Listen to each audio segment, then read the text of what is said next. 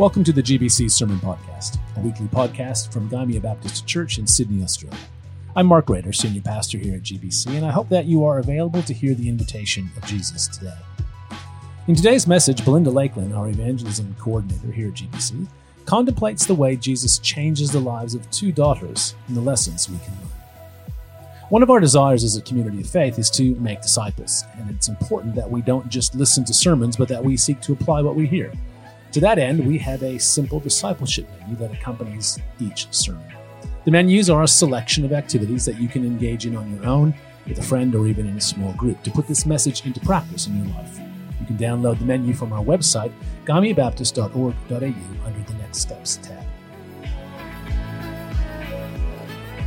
Good morning.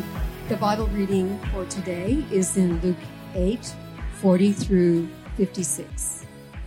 And in the NIV, the heading for this particular section is Jesus raises a dead girl and heals a sick woman. Now, when Jesus returned, a crowd welcomed him, for they were all expecting him. Then a man named Jairus, the synagogue leader, came and fell at Jesus' feet, pleading with him to come to his house because his only daughter, a girl of about 12, was dying. As Jesus was on his way, the crowds almost crushed him. And a woman was there who had been subject to bleeding for 12 years. But no one could heal her. She came up behind him and touched the edge of his cloak, and immediately her bleeding stopped. "Who touched me?" Jesus asked. When they all denied it, Peter said, "Master, the people are crowding and pressing against you." But Jesus said, "Someone touched me. I know that power has gone out from me." Then the woman, seeing that she could not go unnoticed, came trembling and fell at his feet. In the presence of all the people, she told why she had touched him and how she had been instantly healed.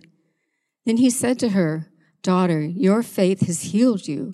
Go in peace." While Jesus was still speaking, someone came from the house of Jairus, the synagogue leader.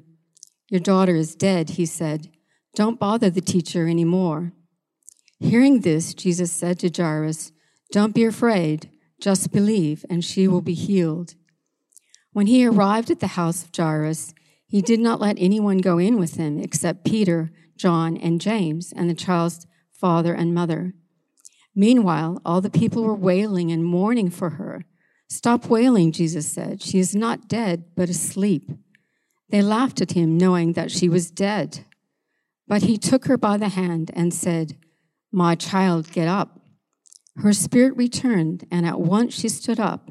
Then Jesus told them to give her something to eat.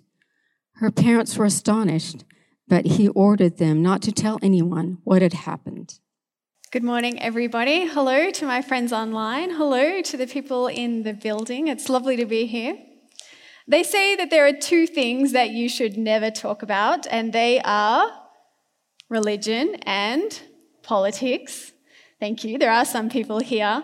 But I think I could add a third thing to that list, and that third thing is certain health conditions. There are just certain health conditions that we don't seem to talk about. Take, for example, bowel cancer. Bowel cancer is one of the most commonly diagnosed new forms of cancer in Australia, but we struggle to think about it, let alone talk about it.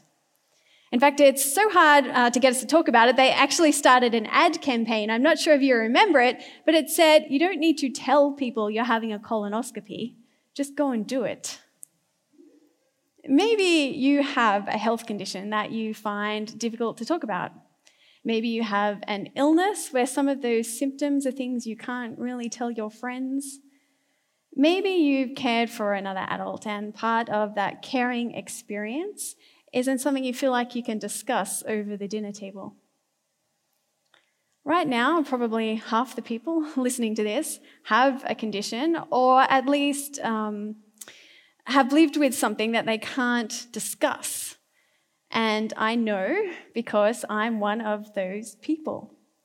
You see, I'm female. And that means that since I've been a teenager, I've been managing a menstrual cycle. And that is not something we talk about. I don't think in all my life I've ever shared with a man what it's like for me to have a period. And I've certainly never discussed it publicly. So, you'll be happy to know, after careful consideration, I'm still not going to do that this morning. That would be awkward, wouldn't it? I mean, it's really not something we talk about. That may have been the first time you've heard the word period in church.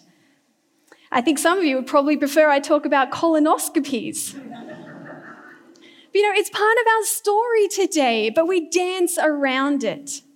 Even when I was reading the commentaries, the male commentators kept referring to our woman in the story as the hemorrhaging woman.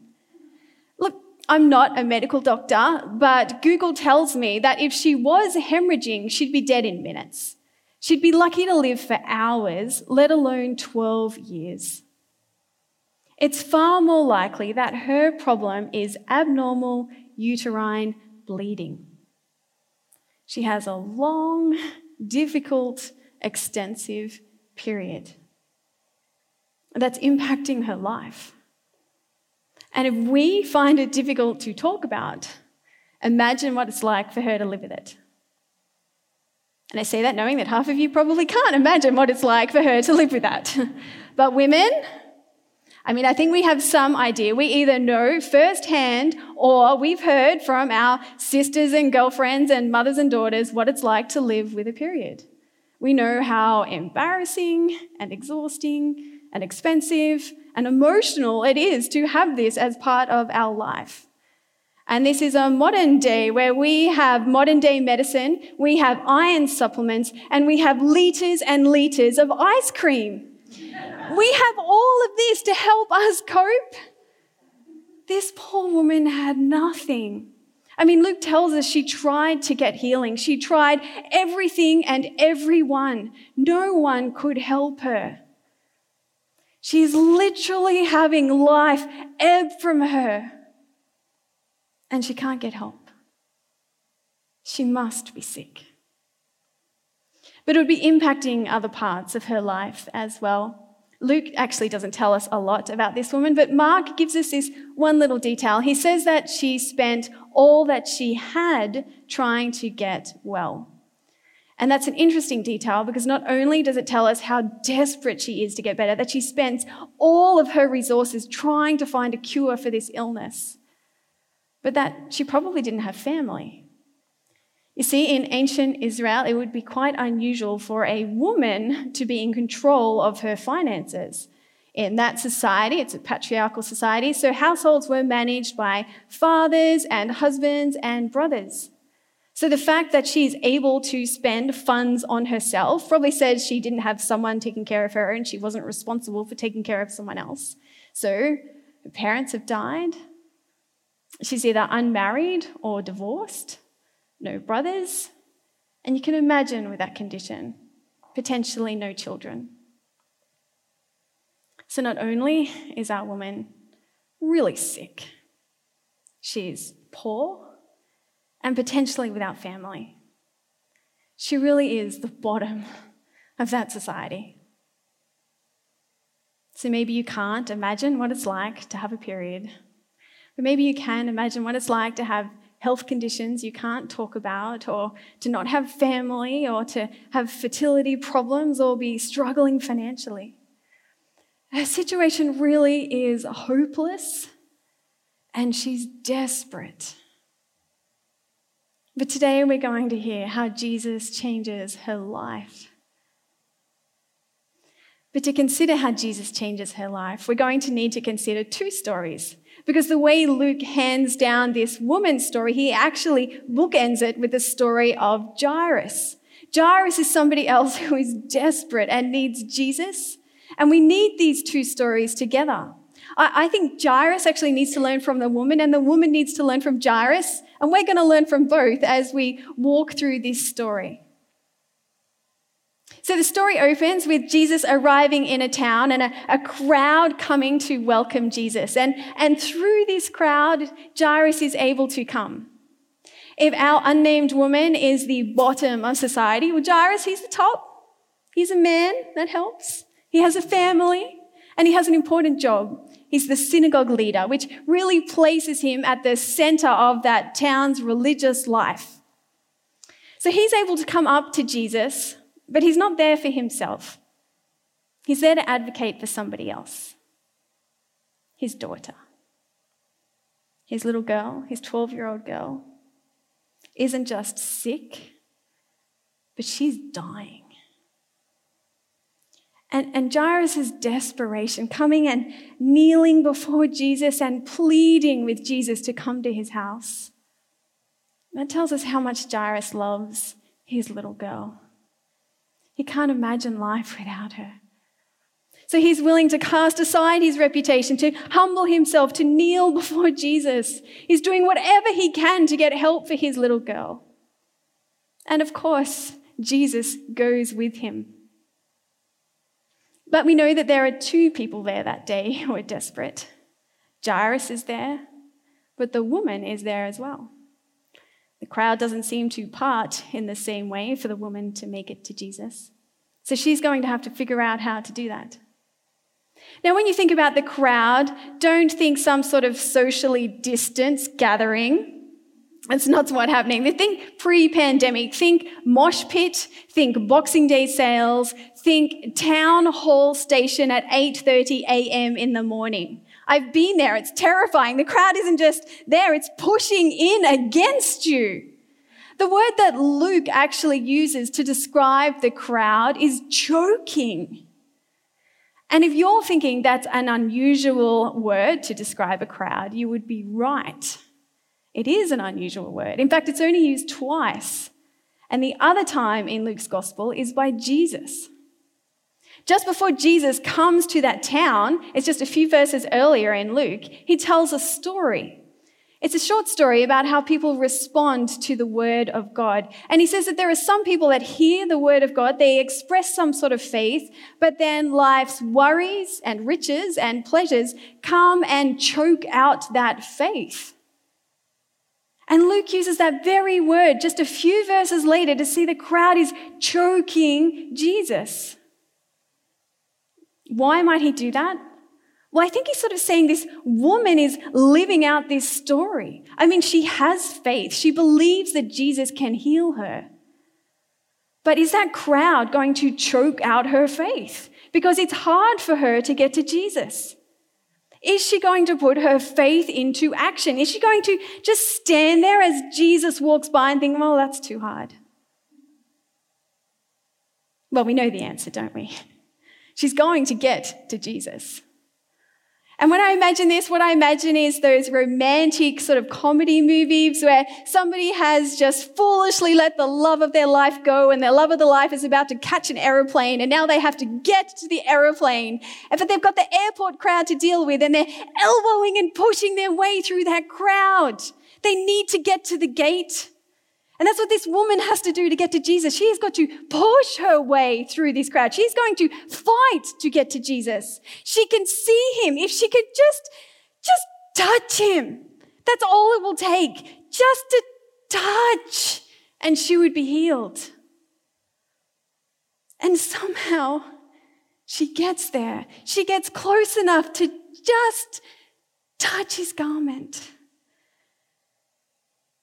And instantly, she feels through her whole body that she's made well.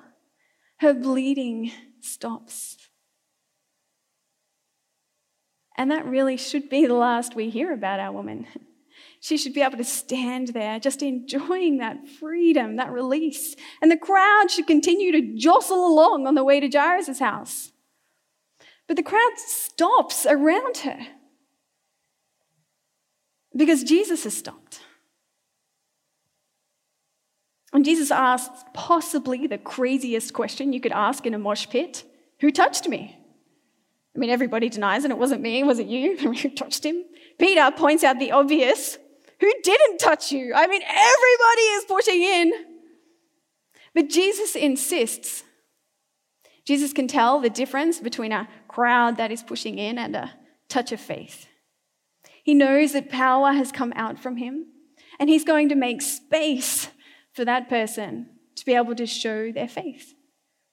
So Jesus asks again, "Who touched me?" And he waits.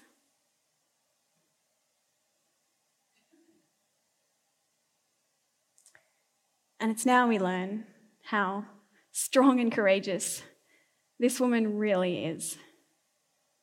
Her body language gives her away. She's trembling. She's afraid. But she still comes forward. You know, often we think courage is not feeling any fear at all. But courage is really being able to do the right thing, to say the right thing, even when you feel afraid. What is the woman afraid of? I'm not sure, to be honest. I think she has valid reasons to feel afraid. Maybe she's not sure how Jesus will respond. I mean, she just came and took healing from him. Maybe she was supposed to come up and plead like Jairus did. Maybe she's afraid of Jairus. I mean, Jairus is an important person in the town. She's a nobody, and she's interrupted this parade that was going to Jairus' house. Maybe she's afraid of the crowd. I didn't tell you this, but one of the other parts of living with her condition is that she actually is unable to attend the temple to worship, and everything and everyone she touches also becomes temporarily unable to go to the temple to worship.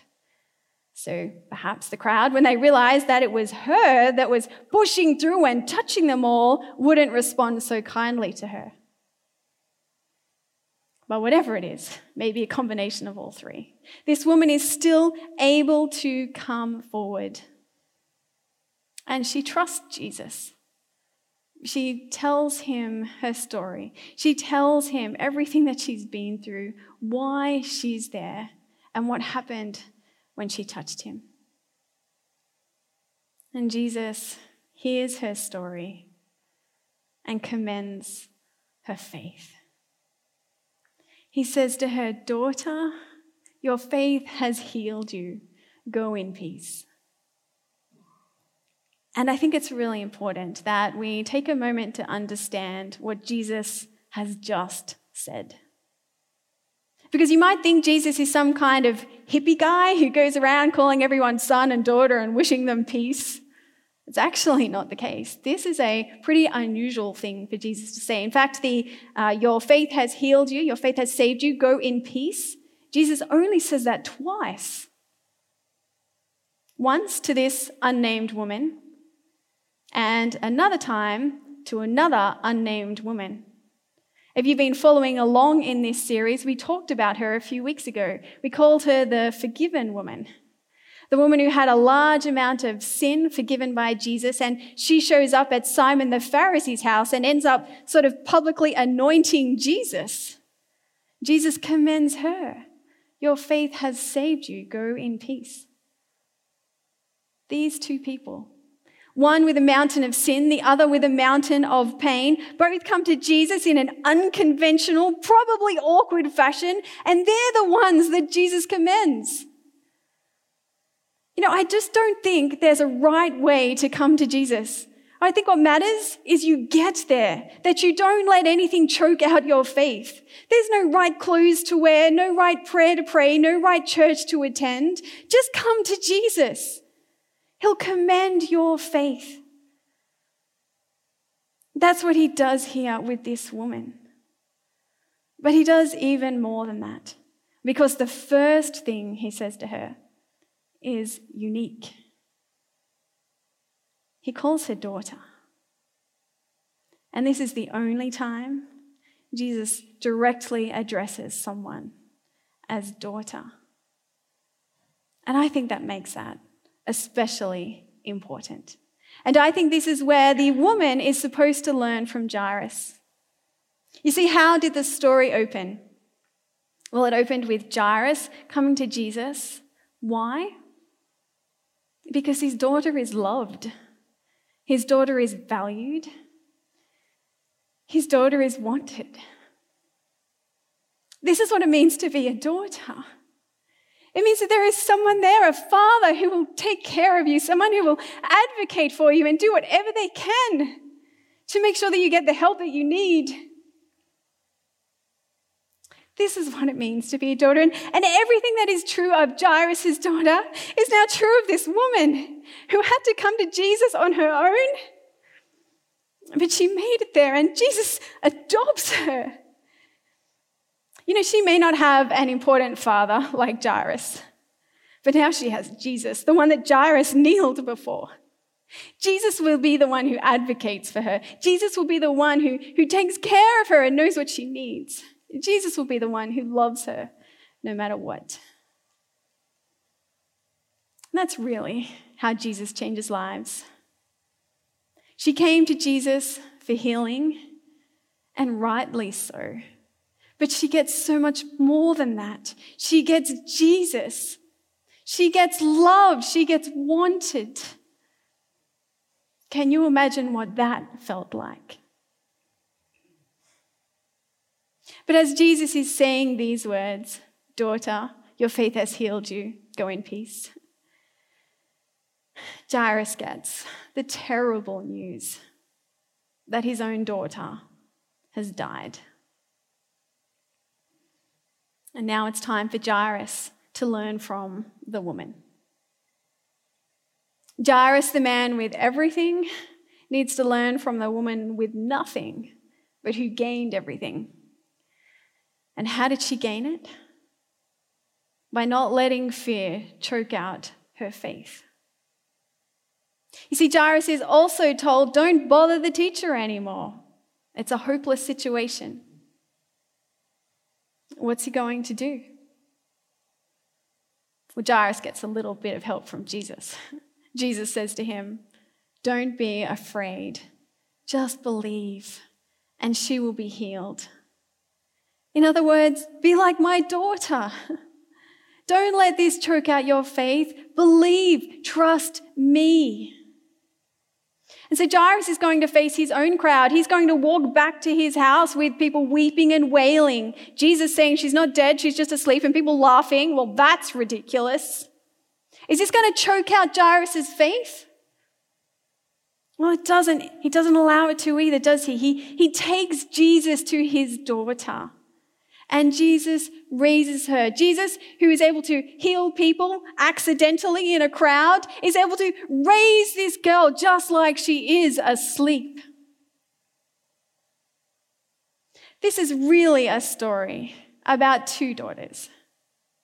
Two daughters who are loved and wanted, and two daughters who are healed and restored. Two daughters who have their lives changed by Jesus. And if you would like this morning, this could actually be a story about three daughters, or two daughters and a son. You can put yourself in this story, because everything that is true for those daughters can be true for you as well. If you're willing to express faith, if you're willing to come to Jesus, then Jesus can change your life. You can have your life changed by his love. You can be valued and wanted, taken care of by Jesus. It doesn't matter who you are, whether you think you're like the woman or whether you think you're like Jairus or some sort of combination of both. Male, female, rich, poor, healthy, unhealthy, well-connected, no connections. Come to Jesus.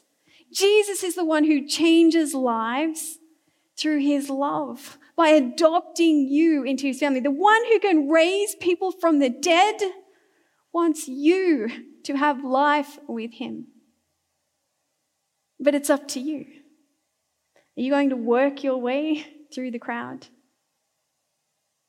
Jesus is waiting. I'm going to pray a very short prayer. I have said there's no right prayer to pray. This is not the prayer to pray, but I'm going to pray a prayer. And if this morning you would like to express your faith in Jesus, if you would like to come to Jesus and know his love, then you can say amen at this end of this prayer. Dear Jesus, thank you that you change lives. Thank you that you wait.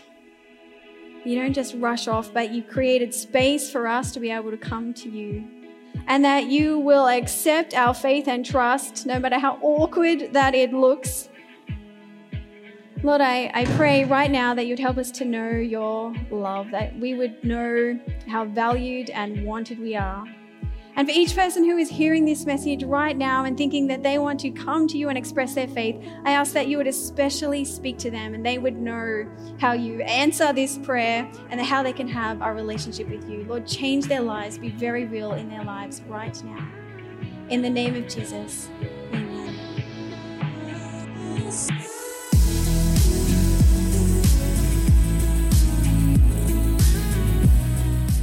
Once again, we see that Jesus honors faith and that there's no single way to come to him. And when we do come to him, he calls us daughter or son. Don't let anything choke out your faith this week, but come to Jesus. Don't forget to check out the discipleship menu for this sermon and to join us for the Big Three this week. This midweek podcast is another way we hope to apply what we have heard. This week, Matt, Jess, and I will be unpacking 3 questions raised by the sermon you just heard. One of which is exploring the relationship between faith and healing. If you'd like to take your next faithful step in your discipleship, make sure to download and subscribe to the Big Three everywhere you listen to podcasts. We'd also love for you to join us for one of our services this weekend. You can join us on Friday at 10 a.m., Sunday mornings at 9:30, or in the evening at 6. Our 9:30 a.m. service is live streamed, and we'd love for you to join us online at www.gbconline.org.au. Thanks for listening and hope to hear you soon. God bless.